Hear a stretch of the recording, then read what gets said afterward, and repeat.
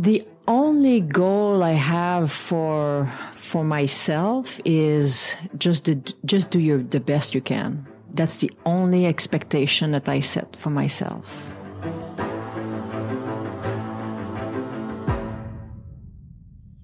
Welcome back to the Northern Sentinels podcast. I'm your host, Chris Ayotte. On this episode, I'm joined by Lieutenant General Jennie Carignan. The daughter of a police officer and school teacher, Jennie grew up in small-town Quebec, surrounded by family and the outdoors. When she wasn't in school, sports, or dance, she was working at the family sugar shack and campground. Little did she know she was setting the foundation for a career in the Army. After graduating from military college in Kingston, Ontario with a chemical engineering degree, she started her career as a military engineer. Jennie has commanded soldiers at all levels of the military, both in Canada and overseas. Most recently, she was the commander of NATO's mission in Iraq during a particularly violent and unstable time in the region. She is currently the Chief of Professional Conduct and Culture in the Canadian Armed Forces. Listeners, here's my conversation with Jennie Carignan.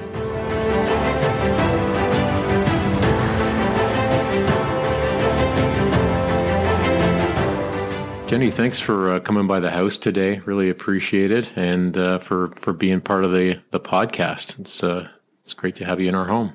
Yeah, you're welcome, Chris. It's a pleasure to be here. Thanks for having me. We were talking about the holidays a little bit before we got started here, and do you have is there any family traditions that you carry on from whether you were a kid or maybe your husband was that you look forward to every year? Yeah, always looking forward to see the family, spend some quality time. I like to make our, traditional meat pies that my mother used to make. And to me, as soon as the meat starts to cook, the smell takes me right back to my home as a kid. So. And it's all about the small things, a little bit of decoration, time for, long meals and, unwrapped gifts, very, very simple things. Was that the same for you when you were a kid growing up? The same? Have you templated that?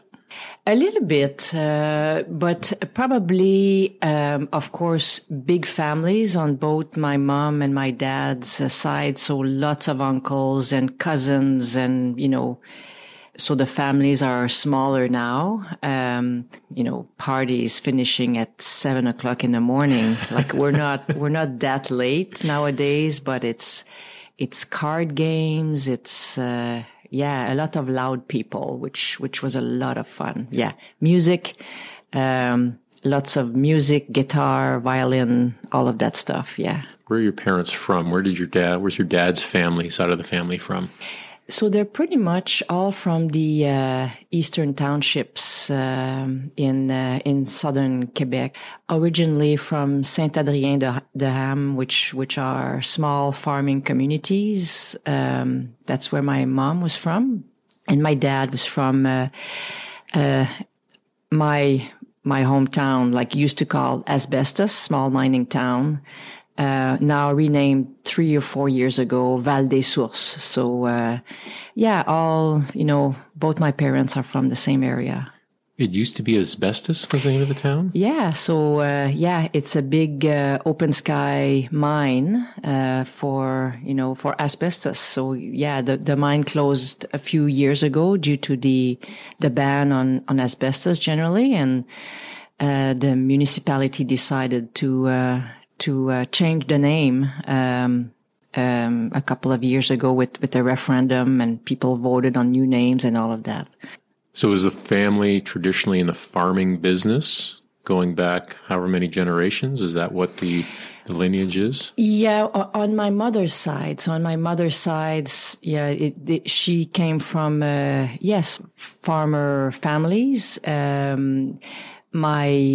My grandfather on my dad's side was more of an industrial, working in the mines a little bit, but mostly more working in business and living in town, basically. So it's a mix of both. Did any of your family work in the asbestos mine?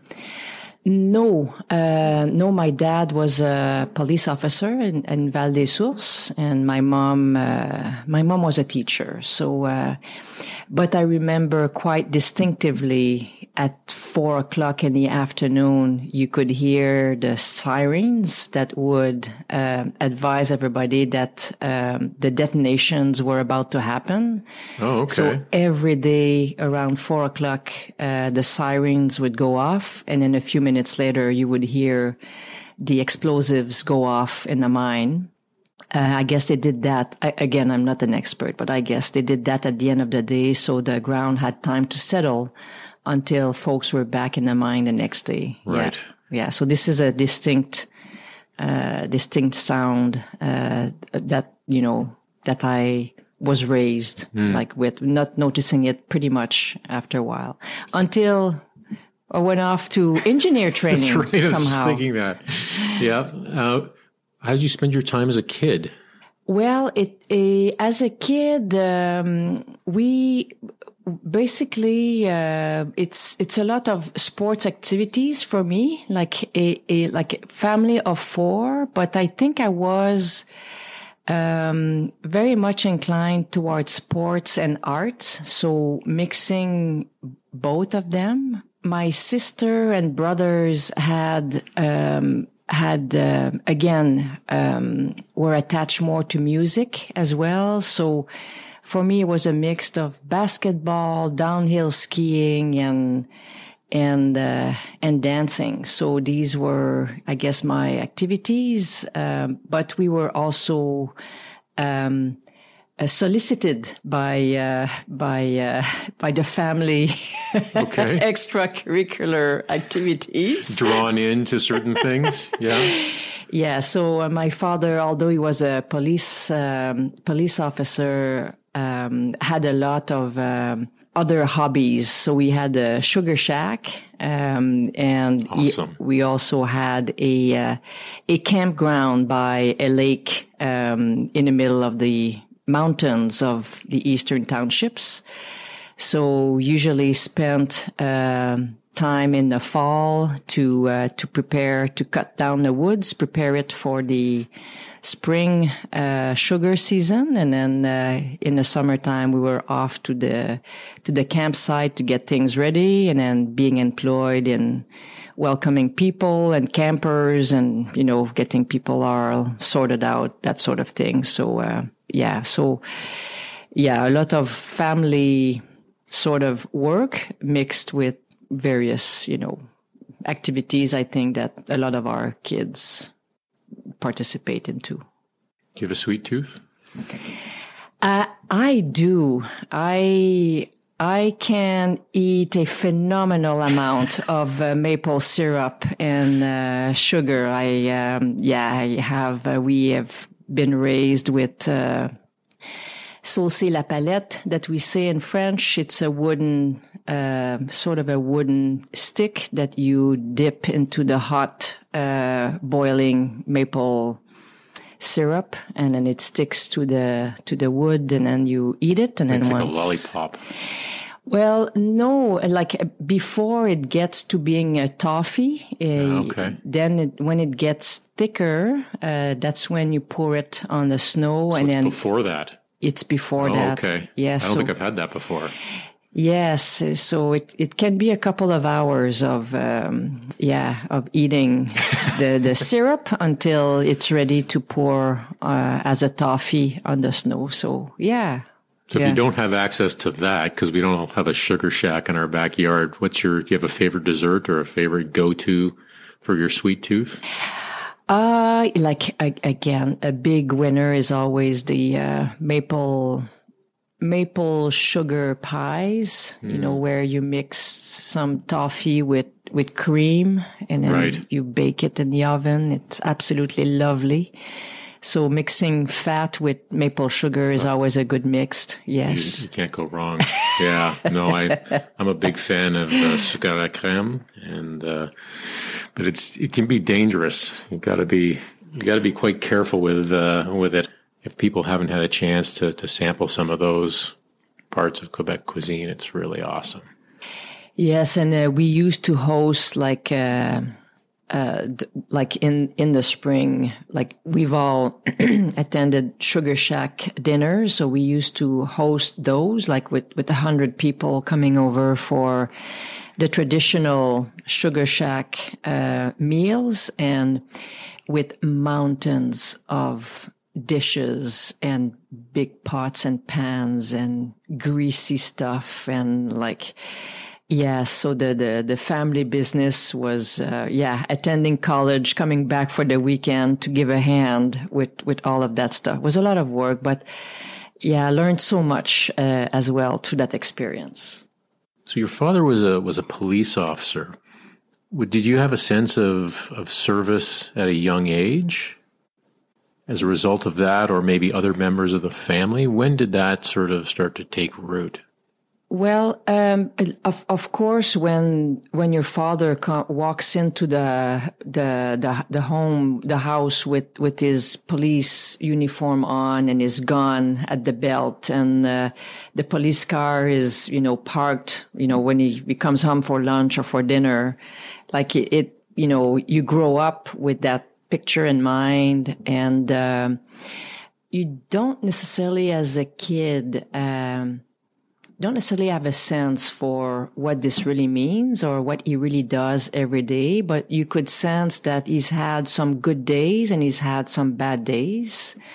But of course, watching him go off, standing in a window, and then asking him to turn on the police lights, like we had a bit of that, request every time he came for a meal. And of course he did that. So that was a little bit of fun. I used to go, shoot his pistol with him at the range. They had an indoor range at the police station. So, we could go and fire some rounds downrange. Loved, doing that, with my dad as well. So, of course, you kind of grow up with that picture in mind. My mom was also a teacher, and very passionate about, raising her kids in the classroom to become, to become all that they could be. My mom always had that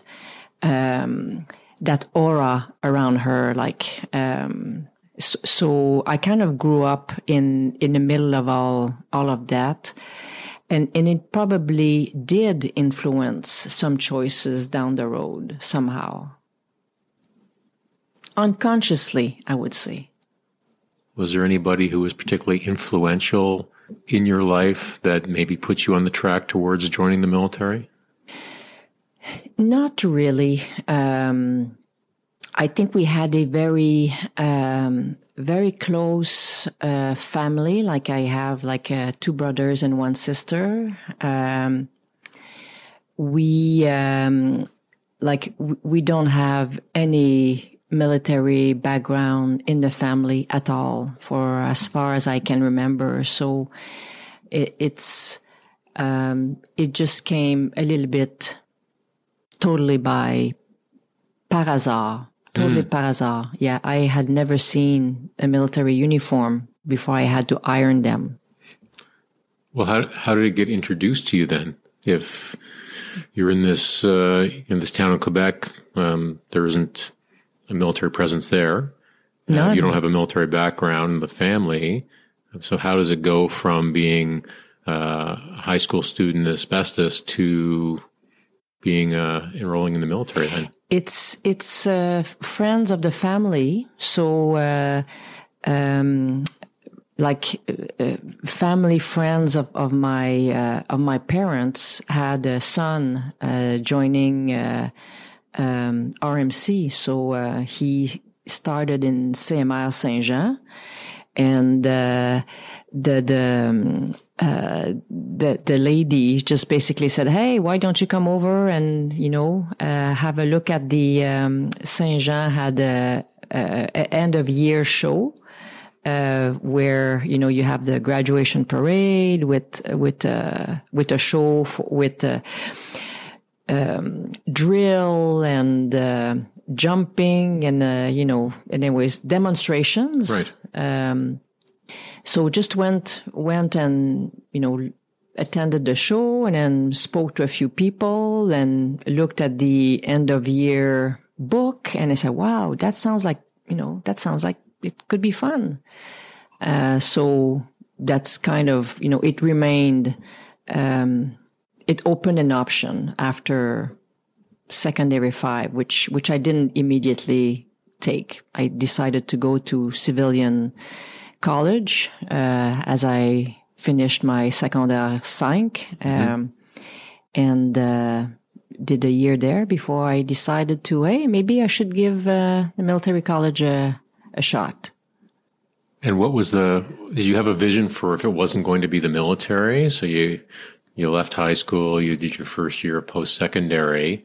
What was that potential glide path going to look like then? All I could see as a potential career was a ballerina. I was going to be a professional dancer. That's what I was going to be. So, but understanding the level of difficulty and the challenges, I always kept my doors open. So I did pure science, did, the maximum of credit I could, went to college in a science program, again, to open up as many doors as possible for any university programs, knowing full well that I had to have a plan B if plan A was not going to work. So, but again, as the military college option sort of basically seemed attractive, my mom had basically sort of suggested one night as we were, doing the dishes, she basically said, hey, you know what? Maybe you should think of engineering. Maybe engineering would be a great program for you. I said, what does an engineer do? So just planting a seed, just offered it as a possibility, which basically got me into searching and what does that do? And then again, balancing my options. I was totally bored in college, totally bored. It was, about studying, going to school. Of course, you have a lot of great social activities, had lots of fun, made new friends because, of course, you show up. I had to leave my hometown to go to college in Sherbrooke. But I was at the bottom, like I couldn't see what would come out of it. So looking at the military college program with the opportunity to learn English, the opportunity to work on leadership, getting an engineering program and do sports, which is another passion of mine. I said, oh, that looks like fun. And so this is kind of what tipped me over to give it a shot. I said, I'll try it. And if I don't like it, I can always, change course at one point. But I never stopped dancing. Okay. Never stopped dancing throughout my whole career, throughout the past 38 years. All forms, like ballroom? Yes. Somehow I found some ways of staying connected. Did Highland dancing while I was at RMC. Did a little bit of ballroom dancing at the same time. And when I graduated, always kept it up for all of that time. Yeah. With, cut off by deployments or sometimes, moving to a new place by the time you need to find a new school and that sort of thing. So, but always kept it up. It's been a passion for me. I was going to ask you about, hobbies for the future, because I think that's always an important thing when you end up, leaving the military. Hobbies, I think, are really important. And I was going to ask you if you had any sort of hobbies that you were going to maintain or things you wanted to develop. So clearly dancing is one of them. Is there anything you're not doing right now? Because you don't have any time for a lot of hobbies, but things you've looked at and said, I'm good. When I leave service, I'm going to do this?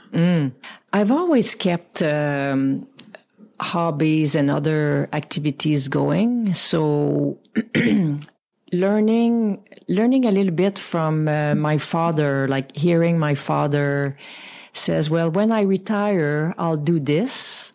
But then he got sick later in life after he retired. So I said, I don't think I'm going to wait until I retire to do things that are, of interest, of a passion to me. So I always reserve time aside to do other stuff.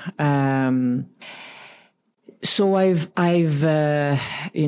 always liked anything that was related to making things, arts, so painting, knitting, sewing, creation, like create something. So I've always kept it up. Don't get me wrong. I have not a lot of time to do it, but I've always kept it up. So I'm knitting a whole whack of blankets for Christmas gifts this year. So I've started in September. And well, this will be published after Christmas, so there won't be any surprises given away. Well, they're difficult to hide because it's so again, I've always, if I sit down for an hour or two, it keeps my mind busy. It gets me, it gets my mind off something. So I've always kept other activities aside that makes me happy. So I won't be looking for new hobbies when I retired because I've got a lot of them already going, and it's just going to be a continuation of what I'm already doing. Camping is another thing that we love to do as a family.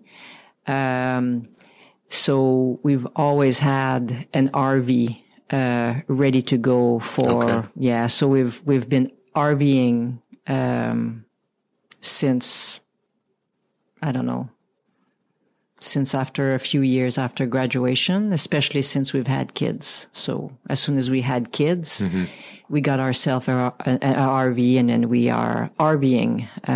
We did a lot of it, and we still do. So again, there won't be too many things new to my routine when I retire. That's awesome. Just more time to do it. Yeah, I think that's really important too, because I think so many people, like you said, when I retire, I will do X, Y, and Z, with not realizing that life will get in the way of those things. So why not start now, even if it's just a little bit of time dedicated to it, start to kind of keep it going. I think that's fantastic advice, because you never know what's going to happen in the future. So you don't come from a military family. How was the transition from civilian life into the military for you? How'd you find that? It was absolutely brutal. It was a shock.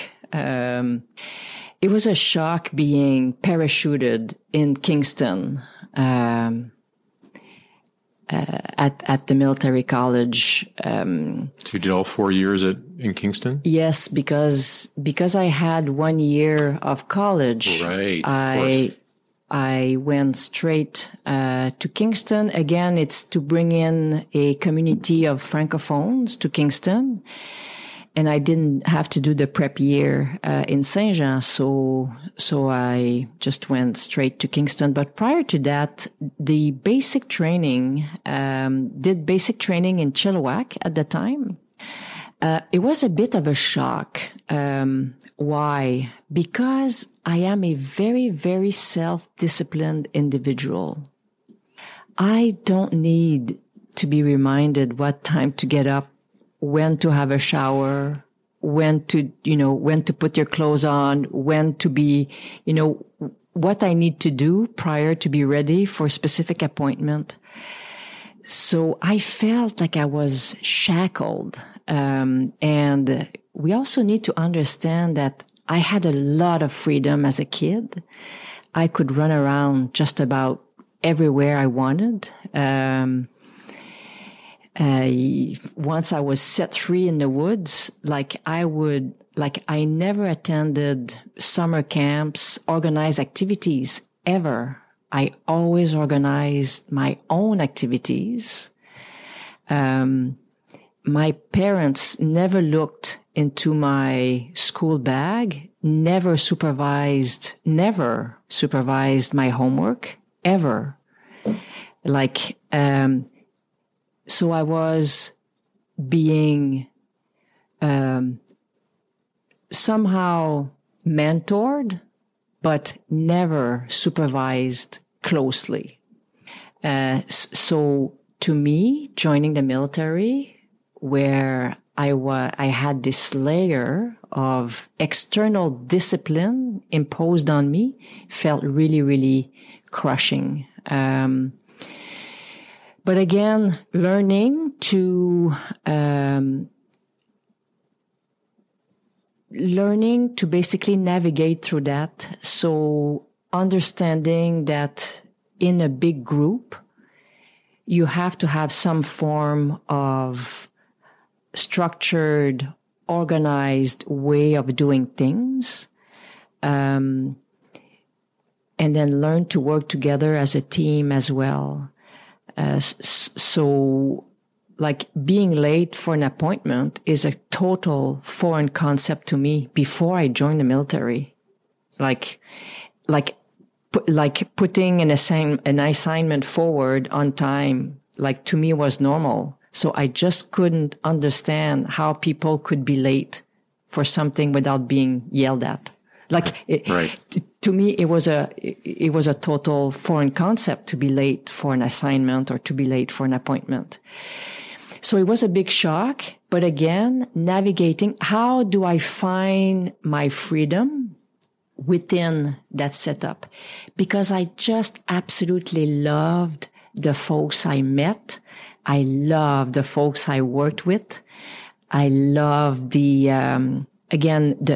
fact that we were getting together to accomplish something. Just a funny story. For the life of me, I couldn't understand why they were forcing us to put together a set of orders. Anybody in the military all understand situation, mission, execution, concept of ops, coordinating instruction. We were given a task to change a tire on the truck. Yeah. And what do you mean I have to put a set of order, situation, mission? Give me 4 people, I'll get it done now. For the life of me, I could not, just to give you an example on how crushing this was to me, couldn't understand why I was asked to structure and format. Give me a break. I know what to do. Okay, you folks do that while we do that, and then we just go ahead. I refuse to write a set of orders, so I failed my first task. But I got the job done faster. I said, what do you mean? I finished an hour early and you're failing me. Yeah, well, you didn't do your orders. I said, what do you mean you didn't do your orders? What is that good for? You're reflecting on this now with all this experience behind you, but at the time, was that discouraging to the point of you ever thought, I don't know if this is for me? They want me to change this tire for a task, but they want me to sit down and write it out in detail. Did you have those moments where you went, I'm not sure about this thing? I don't think so. No, I don't think so. Somehow I felt a benevolence from our troop supervisors. Okay.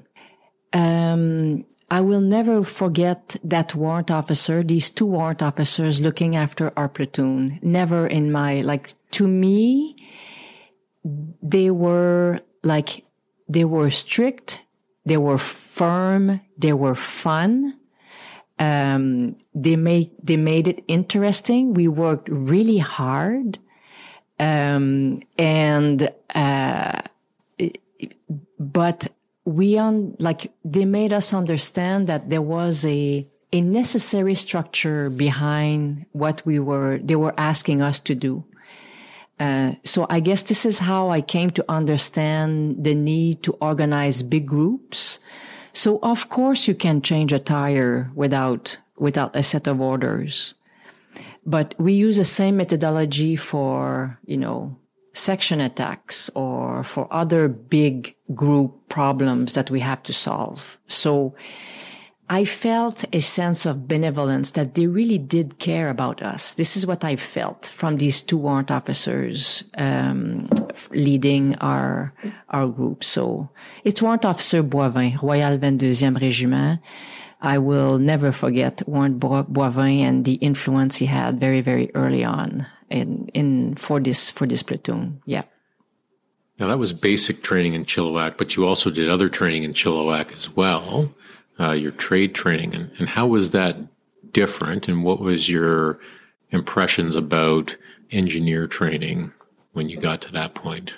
I really liked all of my engineer training. Like, it was a nice break from the RMC environment as well. So RMC, you're very focused on your engineering degree, your academic studies, trying to make the schedule fit in between everything that you got to manage at RMC. So to me, the summertime training, when we put our combat uniforms on with the physical fitness training, with the technical training, also like the technical stuff that we would be asked to do once the college was finished. Again, to me, really enjoyed the training during the summer, which again, a change in pace and different problem sets, I guess, in the summertime for Army engineer training. Yeah. Yeah, I mean, this is the first time that we've talked about your sort of family history. So understanding how you grew up in asbestos, it makes a lot of sense that aspects of Army life would be really appealing. I mean, especially, how did you find the field portion in Chilcotin? So for those listening, the engineers at the time used to go up to central British Columbia to a big training area there and spend a month, which could be quite shocking for some people, but I imagine it probably was not for you based on how you grew up. It was not, no. In fact, I felt very much in my element. I always felt comfortable under a tent, sleeping under the stars, in a sleeping bag in the middle of nowhere, or in a trench, or digging a trench. And like, to me, this was a lot of fun mixed with learning a bunch of new things and techniques and how to organize yourself. To me, it was absolutely fascinating. Don't get me wrong. Like, of course, I have a lot, like, there's days where you have good days and there's days where you have really, really bad days. But I look back on this, and even when I was going through it fondly, on the many adventures and woes that, happens to you as you're going through with it. So although you're in the middle of a wet trench under the rain, in the mud, with one of your buddies, standing on guard on an empty field in front of you, trying to not fall asleep on your weapon. There's a lot of funny stories that, like the rain washing off your set of orders on your, on your plastic thing because you took the wrong pen, and all of a sudden you have to ad lib your orders. Total confusion in some of the operations that we've done. Complete miss. Yeah.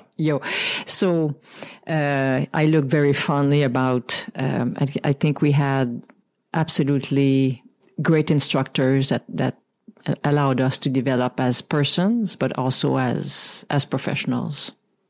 There's a real power in that shared experience. And I'm sure you have, as I do, still a number of really good friends who are part of those experiences. And that, for me, I think is one of the most powerful things about service are those shared experiences and how they bring us all together and connect us. People who may not have anything in common before that experience are drawn together because of those experiences, and sometimes for a lifetime. Yes, absolutely. We can reconnect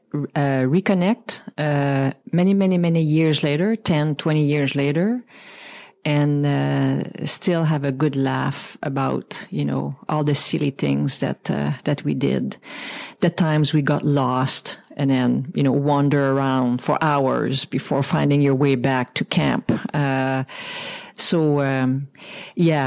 not fun when they happen to you, but it all happens for a good reason because, as we learn, no plan survive first contact, and then you gotta find your way through unforecasted events or situations. When you look back on the early stages of your career, are there any particular moments of hardship, failure, struggle that stand out to you as being formative? Oh, yes. I think the first thing that comes to mind is the chainsaw story. I was amongst the first women to go through training when the combat arms opened to women in 1988. And I remember showing up at the engineer school and then feeling a certain level of scrutiny from the young instructors that were there. Now these women were going to come and join us in the real, engineer regiments. So game on. So this is kind of what I felt, when returning to school after the policy had changed. So we basically, as you know, we need to build a non-standard bridge during our phase training. And I remember sitting in class learning about the techniques to build an NSB and then praying to not get this task. I was praying to be just somebody that could just follow orders that day, because I said, please don't give me this task. And as I had been digging all night a minefield by hand, because of course the plows don't work very well in Chilcotin. No, they don't. So digging mines, hundreds of mines by hand. I was on the digging party, and then I was sleeping with my head on my helmet. At 6:00 in the morning, somebody gives me a kick and says, Carignan, go and get your warning order. So I got up, sat down, and when the instructor told me, Carignan warning order, build an NSB, I thought I was going to pass out. It's like your brain makes it happen in some way. Please don't give me this, and then it happens. And then it happens. So here we are. Everything that could go wrong for that task went wrong. Everything. So, got in the vehicle to go get your orders, but got lost on the way there. So I think I was an hour late to get my orders. So finally, got there, received the orders, went back, built a plan. So I don't know, you just pull yourself up and, somebody's got to do it. And then it's me. So, so anyways, got things going, got to the site in the morning. So as the troop commander, the folks deployed, did the security on the site, and then deployed to the site. And then an instructor was hiding in at the edge of the wood there. And then bam, bam, no, your troop commander is dead, people. So now you got to keep going. 2IC take over. So they took me out for a couple of hours. But I think now I know they probably sent me back so that I could have a bit of a sleep, because I hadn't slept for a few days getting ready to go there. So they took me out, and I thought, okay, I'm done. I have failed. Like, I was late. Then I'm removed. I'm done. I failed my task. They brought me back a few hours later, only to realize that the building site was silent. So I said, what's going on? Like, all work had stopped? Nothing? All work had stopped. So what's going on? Well, the chainsaws don't work anymore. Like, what do you mean they don't work? Because you had to cut down trees to build the bridge. Well, nobody knows how to sharpen a chainsaw. Oh, no. So I think we must have been the only engineer course that didn't learn how to build, how to sharpen a chainsaw. So I have some doubts that they might have given me this task and then not show us. Like, again, did they really want me to fail? I felt like all the gods were against me that day. So I said, bring them over. I'll sharpen them and I'll show you how. Because with all this time I spent in the woods with my dad, I knew how to sharpen a chainsaw. So I think the sergeants couldn't believe what they were saying. Like, I knew where to put the glove. What are the odds she knows how to sharpen chainsaw? How the hell does she know how to sharpen a chainsaw? So I taught everybody how to do it. This is how you do it. And then the chainsaws kept going. Then I was late, of course. So I was supposed to be done by 8:00 at night. So sent the report in, estimated time of completion, midnight. And they said, yep, Carignan, kept going. So I said I definitely failed. The task. So, but kept going, drove my vehicle on top of it at the end, and then went to bed. Sometime after midnight, after the bridge was complete. So next day I went for my debrief, dragging my feet because I thought I would have a bad news. And they basically said, Madame Carignan, he said, it's the first time in the history of this course that this bridge actually gets done. So well done to you. And I didn't understand what he was telling me. I didn't understand what he was telling me. So that day I learned a lot of lesson. I learned that a lot of things could go wrong, and it still doesn't mean that it's over. It's over only when you decide it's going to be over. Mm-hmm. And maybe just one more minute is going to be enough to get you through, which has served me extremely well for the rest of my career. Don't expect things to go as you would like them to be. They are going to be as they are, and accept them as they are. But again, there's a way through it somehow. Yeah. So learned a big lesson that day that served me extremely well. What year was that? Did you do your first train? This was 87,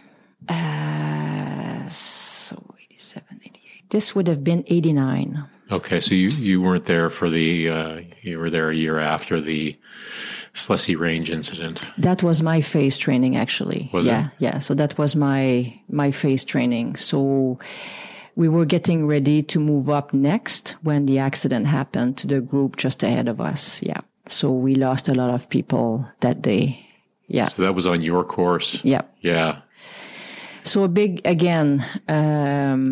lots, you learn very, very early on that what we do is dangerous in training, like in real life, whether at home or deployed, and that we have a lot of responsibilities as leaders when we do our training. Yeah.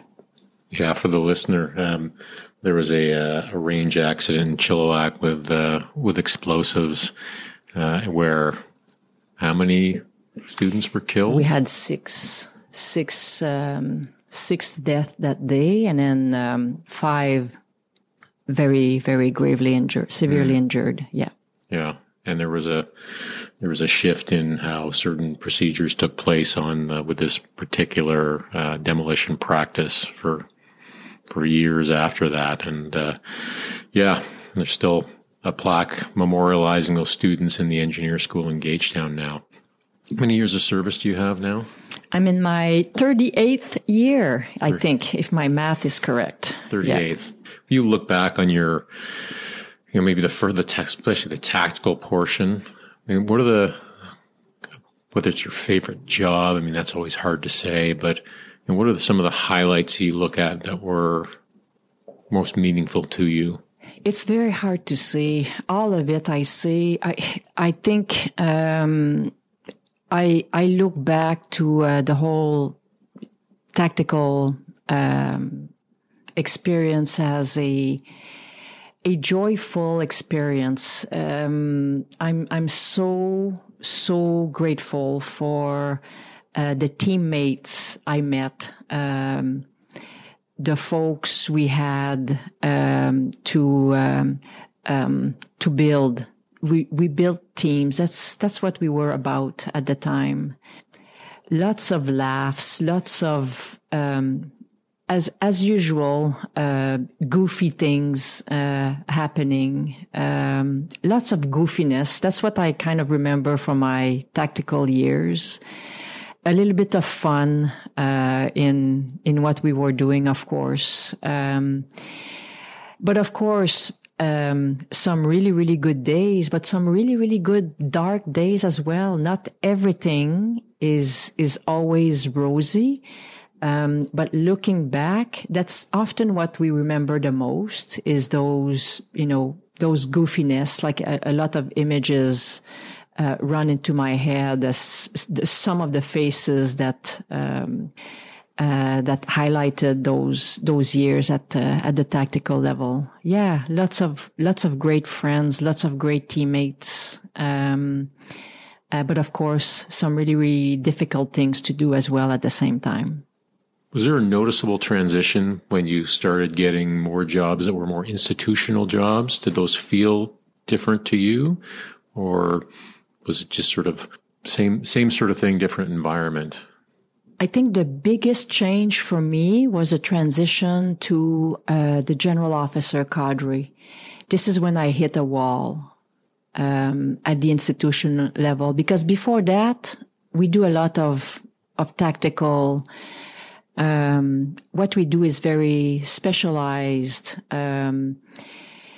It's problems who are fairly clear to solve, fairly easy to solve. What I would say is you could apply a mix of science, innovation, and procedures to solve problems. I hit a big wall at the general officer level. There's 2 times in my career where I thought about leaving. There's only 2 periods in my career where I really seriously considered leaving the military. The first is when I had my first child. I couldn't see how I was going to make this happen. I couldn't see how I could balance both and do both of them well, both my role as a mother and my role as a professional. And the second wall I ran into is when I moved to the executive level, to the general officer rank. That institutional wall and the breadth and complexity of problems that are thrown at us at the general officer level. So these are the 2 times when I said, well, maybe this is not for me anymore.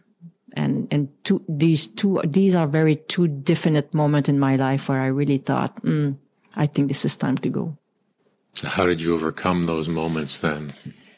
Well, remember my chainsaw story? Mm-hmm. Just hold on 1 more minute. There might be something else. Intuitively, intuitively, I looked for answers. So what I did in the first case is I went off and I went back to school. So I asked to go do a master's in business administration. And people were wondering why. Why do you want to do that? Well, I think I said I don't have enough tools in my tool sets to tackle what's being thrown at me right now. I suspect that I'm not doing it quite the way it should be. I should be able to balance both a family and the profession at the same time. So I did that, and that opened up a whole range of other options, and another way of thinking through problems, thinking through issues. So that's kind of what got me through this first hurdle. Of course, you have to organize yourselves at home as well. So I have to remind myself that I'm not alone, that I have this absolutely fantastic partner and team at home as well. So it's bringing everybody, and it's good for everybody to share that space as well at home.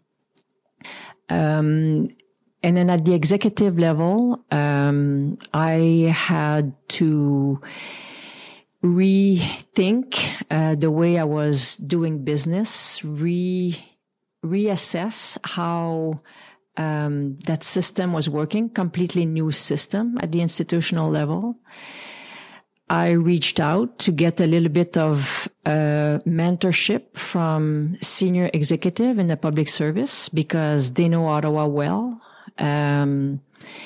So reached out to get a little bit of that. And as I was in the middle of making a decision, kind of shared this with my boss at the time, and very supportive. This is when I get a division command out of 2nd Canadian Division, and that brought me back. That allowed me that creative space that I feel I need to do my job well. Having a division to lead allowed me a little bit more space for, again, creativity. And so that kind of reconciled me a little bit with that level. Then immediately went on from there to Iraq, and then brought back to Ottawa a little bit better prepared. So seeing the institutional level from the division and what I had seen after 2 years of institutional leadership allowed me that perspective. So again, just was absolutely fortunate and grateful for my superiors' support in doing that. You gave me some great advice in Iraq. So I'll quote you back to you, or at least the best of my memory. I can't remember what I told you in Iraq. It was when I was told what job I was coming back to, and you had served in the sort of companion job in Army headquarters, and you just encouraged me to reset my expectations in the way that I view things, because some of these jobs are, well, my words, maybe not yours, almost undoable, or at least undoable in the way that you are used to doing jobs. And it was really useful for me in that role.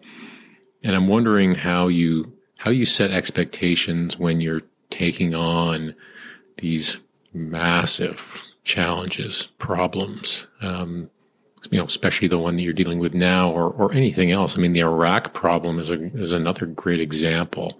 How do you set goals and expectations for yourself that is reasonable, realistic, when you're dealing with these incredibly complex issues? So the only goal I have for myself is just do the best you can. That's the only expectation that I set for myself. So just do the best you can. To me, it's a way to set you up both well for failure and for success. So you need to set yourself up well for failure because you need to be able to recover from failure. So those problems are so complex. They are like, again, I would say that I still agree with what I told you, basically, because sometimes I do disagree with myself a few years after once I realize I was wrong. Sure. So I always reserve the right to change my mind on what I said previously. So I would say I still agree with what I told you. Which means I probably quoted you correctly. Correctly. Absolutely correctly. So doing the best you can, to me, set us up well for failure if failure happens, and set us up well for success if success happens, in having the right balance. Because one, you need to recover from a failure. And then secondly, if you have success, it cannot build your ego. It cannot, take you to a place where you think you're right all the time as well. You still need to have a very balanced approach. So doing the expectation of doing our best, to me, is the right, is the right balance between what could happen next. Again, understanding that the problem we are tackling may not have a solution in sight. Having respect for the problem that's in front of you, with all its complexities and with all of its chaotic dynamics, needs to be respected. So again, it's having respect for what you are tackling and what's in front of you, and then it's just about doing the best you can. The other thing that is important to me anyways when I tackle those level of complexities is that you can't go at it alone. You can't.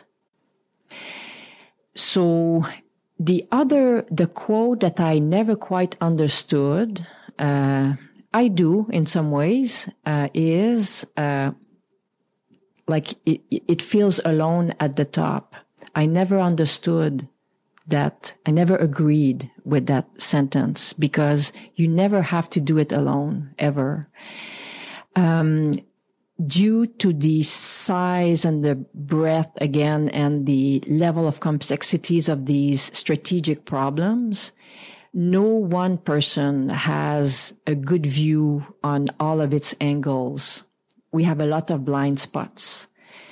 So having a team of folks around you to gather what they see and then go at it together, to me, again, is a way to get better results and some progress. And again, it's tempering the end state of a full success or victory. I'm mindful that sometimes we can only settle for progress, looking at some of these problems and the level of difficulty that they represent. You had mentors along the way, and if you've had mentors, have these been people you actively sought out, or people who have introduced themselves to you or wanted to support you along the way? I mean, what does that sort of support from an institutional kind of perspective mentoring looked like in your career? So I haven't finalized my thoughts around this, but I never felt there, and there's probably a gender piece to that. I never felt that I could nor should reach out for a mentor. Maybe because I felt that it would be unfair. I would have a special treatment. And I felt always bad about having a special treatment. Never wanted to be perceived as somebody who's had a special treatment. And now that I look back at it, unfortunately, what this means is it was probably not fair to me, because a lot of my colleagues, I realize now, many years later, never felt bad about reaching out for some advice where I did. And again, that might just be me, but probably cutting myself out from some really, really good advice that could have enabled me better and prepared me better over time. So again, the person that I connected with in Ottawa was somebody else who said, "Hey, listen, how about I introduce you? So there might be something that you might want to share, or if you have questions about the Ottawa environment, maybe she can help you out with that." I said, "Sure, I'll do that." But unless it was proposed to me or I was invited in, I rarely reached out for advice. And then this is not a good posture to have. I realized that this was wrong. And I would advise anybody now. My advice to people is to go out and seek advice. Because I realized that when people reached out to me, I was absolutely very open and available for anybody who sought advice to me. I felt always bad about giving advice to people who did not ask me for advice. Right. Yes. So again, now that I'm a little bit more mature, I realize that this is something that I would encourage people to do, is when you're not sure, when you have questions, reach out for advice. It's a sign of intelligence. It's a sign of, I was not very bright for that part of my, posture, I think. There's got to have been an influence on your level of independence and autonomy as a child, of having so much agency in what you were doing, that sort of led to that approach. I can't imagine that hadn't had an impact on you. Yes. And by the way, my mom still has nightmare about, things she let me do without supervision. Oh, really? Yes. My mom still has nightmares. She said, "I can't believe I let you run free." But she said, "I had total confidence in you." And that says a lot. When you are being trusted, you want to keep that trust. So you don't feel like you have to hide or do anything like that, or lie. Or when you feel trusted, you want to keep that trust. It's so valuable. You don't want to waste it. You don't want to waste it. Absolutely. So, and it's that posture I like to have with my teams as well.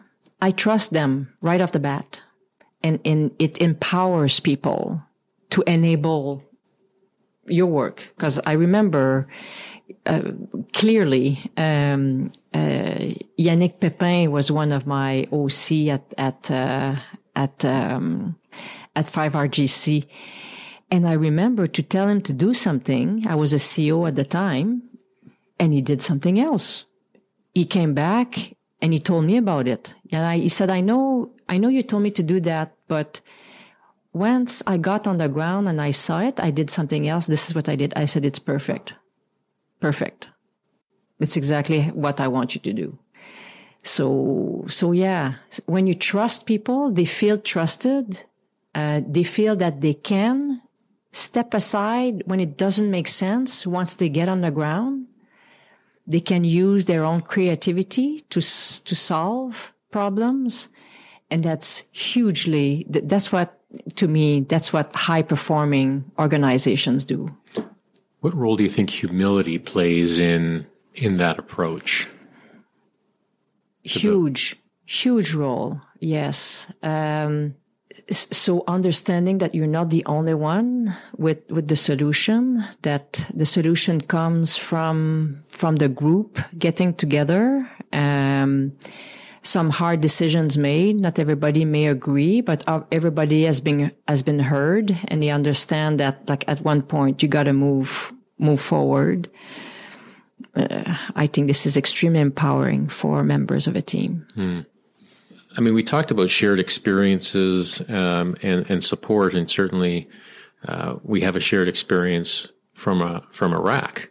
You know, you as the commander of NATO Mission Iraq at a very challenging time, whether it be regionally or the country itself in Iraq, or then globally with the pandemic. I mean, so what was that journey like for you, whether it be, you know, when you first sort of got told you were going to be going into this job, incredibly high profile job, very complex situation, through just countless, it seemed like every day was not like a new regular problem, but a problem that was dialed up to 13. and yeah, I just love to hear from your perspective, because although we were at the same spot at the same time, I mean, we have our own lived experience from that. Yes, and Chris, I have a clear mental picture of you and I on the roof of NATO Mission Iraq's headquarters. And by the way, I still have your coffee cup. The coffee cup you gave me as you were getting evacuated from the camp. So I still have that cup as a coffee mug at home that I use. It's my favorite cup. So I still have it. And it was on the corner of my desk for the whole time of the mission, and the only cup I used for the rest of the tour I was there. So, no, I'm very fond of that cup, and I'm getting mentally prepared for it to get broken. That's a bit like I am. Like I'm getting ready to fail, and then having a meltdown when the cup gets broken because somebody's going to drop it as they get it out of the dishwasher, because I'm using it every day. And you think it's just a cup, but it's not about the cup. It's not about the cup. It's about what it means and the time that we shared over there. So I'm very fond of that cup. So I had to mention it. It's good to know. Yes, and I still have a clear mental picture of you dropping by my office just before you were getting ready to go with your full frag jacket and everything on, your helmet on, and ready to board. Yeah. So again, I have some very clear memories of our time shared there. But the mission for me was a dream come true. It was a dream come true. My first mission was on the Golden Heights in between Israel and Syria in 1993 as a captain. And I came back transformed from that mission. And as I was coming back, I said, one day I would like to be a force commander of a multinational mission. I would like to do that. But I've always been very reticent in dreaming about something, but never told anybody about it. Never told anyone that, this is something I would like to do. So when the offer came in 2019, I thought I was the luckiest person in the world. An absolutely amazing mission. Security sector reform, like you don't get anything, as honorable of a duty to do in assisting a country in building their security apparatus. So this is how I showed up in November of 2019. And I had taken time to study Iraq's history, background, understanding the dynamics between government, its military, and its people.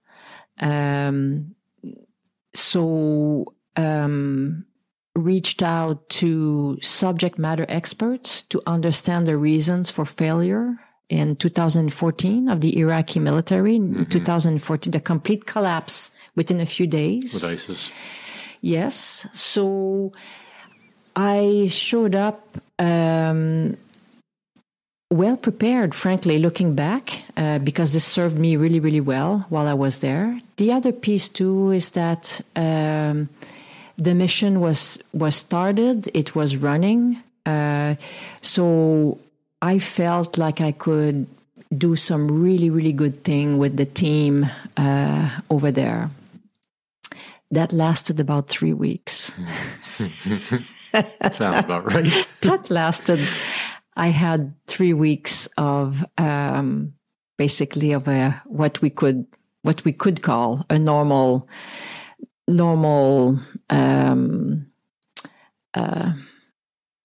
battle rhythm operations. Yes, right. Because when was you came in? End of November. Right. Yes. Yep. I arrived end of November 2019. And basically, third week of December, the Iranian-aligned militia groups started to raise the pressure on the American presence there, which led to an attack on the U.S. Embassy. And again, standing on the roof of my headquarters, as I saw the U.S. Embassy burning across the street, I realized that all of a sudden things would change, that we didn't have the same mission anymore, but definitely surpassed any of my predictions or expectations. The killing of Soleimani beginning of January, which prompted the Iraqi parliament to pass a law to pass a resolution to expel all foreign militaries from the Iraqi soil. What does that mean for our mission? And meanwhile, the rocket attacks just, kept ramping up. And then post-Soleimani translated into a missile attack coming from Iran onto El Assad Air Base and the shutting down of the plane with a bunch of Canadians on board in close by Tehran. So in the middle of all of that, the security situation, was unsustainable for troops who are not equipped to fight. So basically made the decision, and supported by my NATO superiors, to evacuate as many people out of Baghdad as possible. So there was about 38 of us left on the ground just to maintain the mission going. And then again, lots of instability, very difficult to build a security apparatus as you have a hostile environment, basically, to conduct your work. And on top of that, the pandemic hit in March as well, completely isolating us from the rest of the world, which we were already in January due to the security situation. So just as an example, we have a visits office that usually keeps, welcoming people and visitors. I had one visitor for the whole duration of the tour. One. So the visits office got converted into an ops office to manage the security situation. But very unstable. And then in March, with another on top of the pandemic with another raise in security threats from the Iranian-aligned militia groups. We even had to retrograde the mission even further. Our camp at Taji and Besmaya, we had 2 other camps, had to be pretty much closed down. We had that big attack, that back-to-back attack on Taji as well. Exactly. While we were there. Yeah.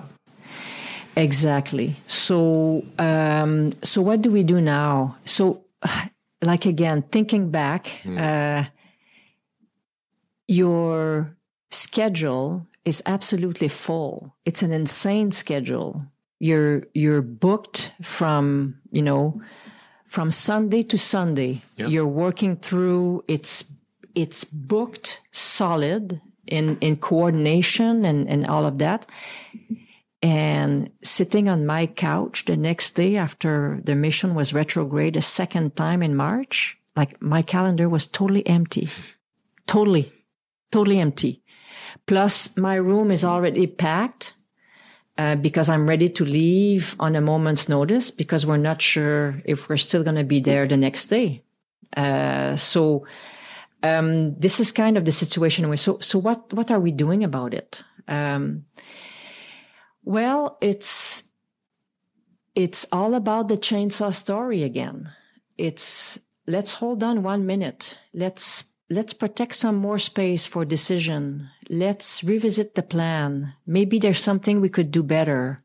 Maybe we can reframe the mission.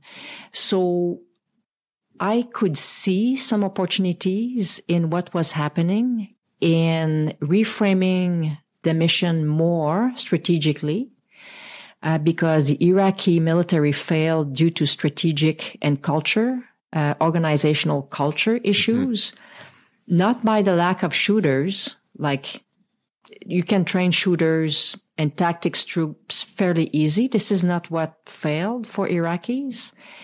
It's the strategic level of organizing defense, strategic logistics, how you push supplies and the proper medical care and all of that forward. Because frankly, once you run out of water, once you run out of bullets, and once you run out of food, and if you don't have medics forward to evacuate people and treat them appropriately, no military can sustain more than 24 hours doing this. So reframing the whole mission to the civ-mil, aligning the civ-mil relationship, aligning the whole defense machine, the machinery of defense. This is where the most difficult work needed to be done in terms of education as well, was the second portion of doing that. And a lot of work to be done in terms of realigning also the various paramilitaries, the border, the police. There was a lot of different types of security. Oh, yeah. It was a bit of a constellation. And again, this is fine if you have an authoritarian regime, but if you have a democracy, you need to organize your police services and your military services in a different way, although it still needs to be an Iraqi solution. So reframing the mission at the strategic level was the opportunity we could take, because from a NATO perspective, pushing a lot of troops out the door to train Iraqi soldiers is easier to measure. Strategic undertakings are harder to sense and measure. But again, because of the situation, because of the security and pandemic situation, it is more easily sustained. A smaller force focused at strategic level is the opportunity that we could take, doing some great good over there. And in fact, focusing where the effort should be focused at. Anyways, in my personal views, which is what we put forward and was accepted at the speed of light. And we reframed the mission. We set it up. And then I handed over a complete mission ready to go to my successor in November of 2020. The Danes took over. The Danes took over. So now they are aligning to take to take also like the Ministry of Interior and NATO taking over the mission because, of course, the U.S. mission is drawing down next door. So aligning all of that was the opportunity that was offered in 2020 to set it up for the future. So to me, again, it's the chainsaw story, but at the strategic level. So it's amazing how our training system can build people to take them to that level where we need to be eventually. So this is ce que je constate. This is what I see has happened for many of us in our profession. Very, very well prepared to do a lot of the complex things that we are doing. When you're dealing with a problem that complex, with that many elements, do you have the ability, because I certainly don't, do you have the ability to just shut your brain off and focus on other things and be present in other things? Or is there always an aspect of your mind that is sort of ruminating or focusing on these sort of big, meaty problems? When you're deployed in theater, that's all you have to worry about. Yeah, it's a bit different. Yeah. And yes, the hamster is going at speed. But somehow at one point, you need to be able to take a bit of a step back. And it's a difficult thing to do when for passionate people, for people who want to do the right thing, under an incredible amount of pressure in a very, very difficult environment. It's very difficult. What I fall back onto is you spoke about humility a bit earlier. It's a sense that hey, listen, I might not solve the whole thing here. It's all about doing our best and not fall in love with your own plan. Your plan is not you. Like I need to consistently remind myself of that. And the person who helps me do that has been dead for 2,000 years. It's Marcus Aurelius. Meditation, or Les Pensées en français, is a book that I've had on my night table, and it's come with me everywhere for the past 15 years plus. And I can pick it up and at any page, and it's gonna, I'm going to learn something new every single time. So Marcus Aurelius has been a companion for many years. And I find that, what he wrote to himself many, many years ago is still extremely pertinent and relevant today. So again, processing a little bit of that, step out of your mind a little bit and take a bit of time to reflect and, go back at it the next day. Because I'll tell you, some days I went back to my room in Iraq and I didn't want to come out the next day.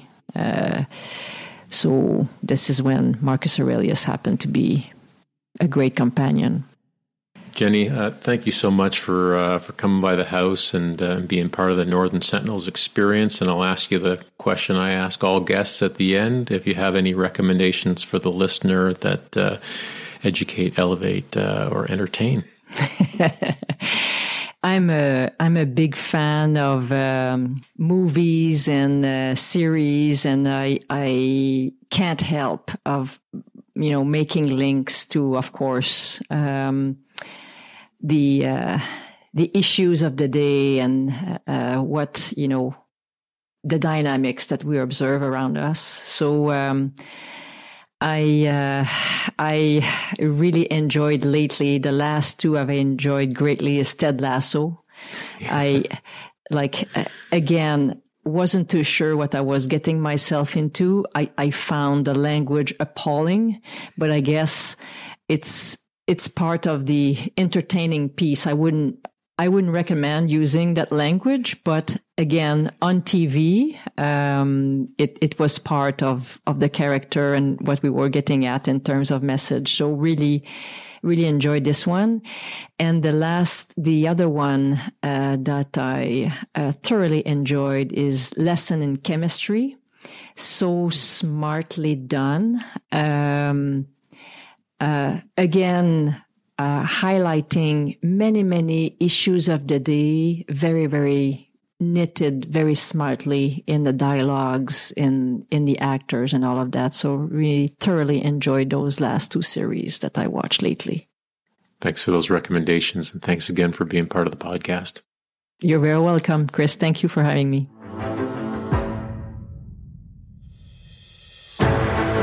You can find information in the show notes on Asbestos Quebec, Jennie's military career, NATO's mission in Iraq, and her entertain recommendations. Thanks for listening to the NSP, and goodbye until next time.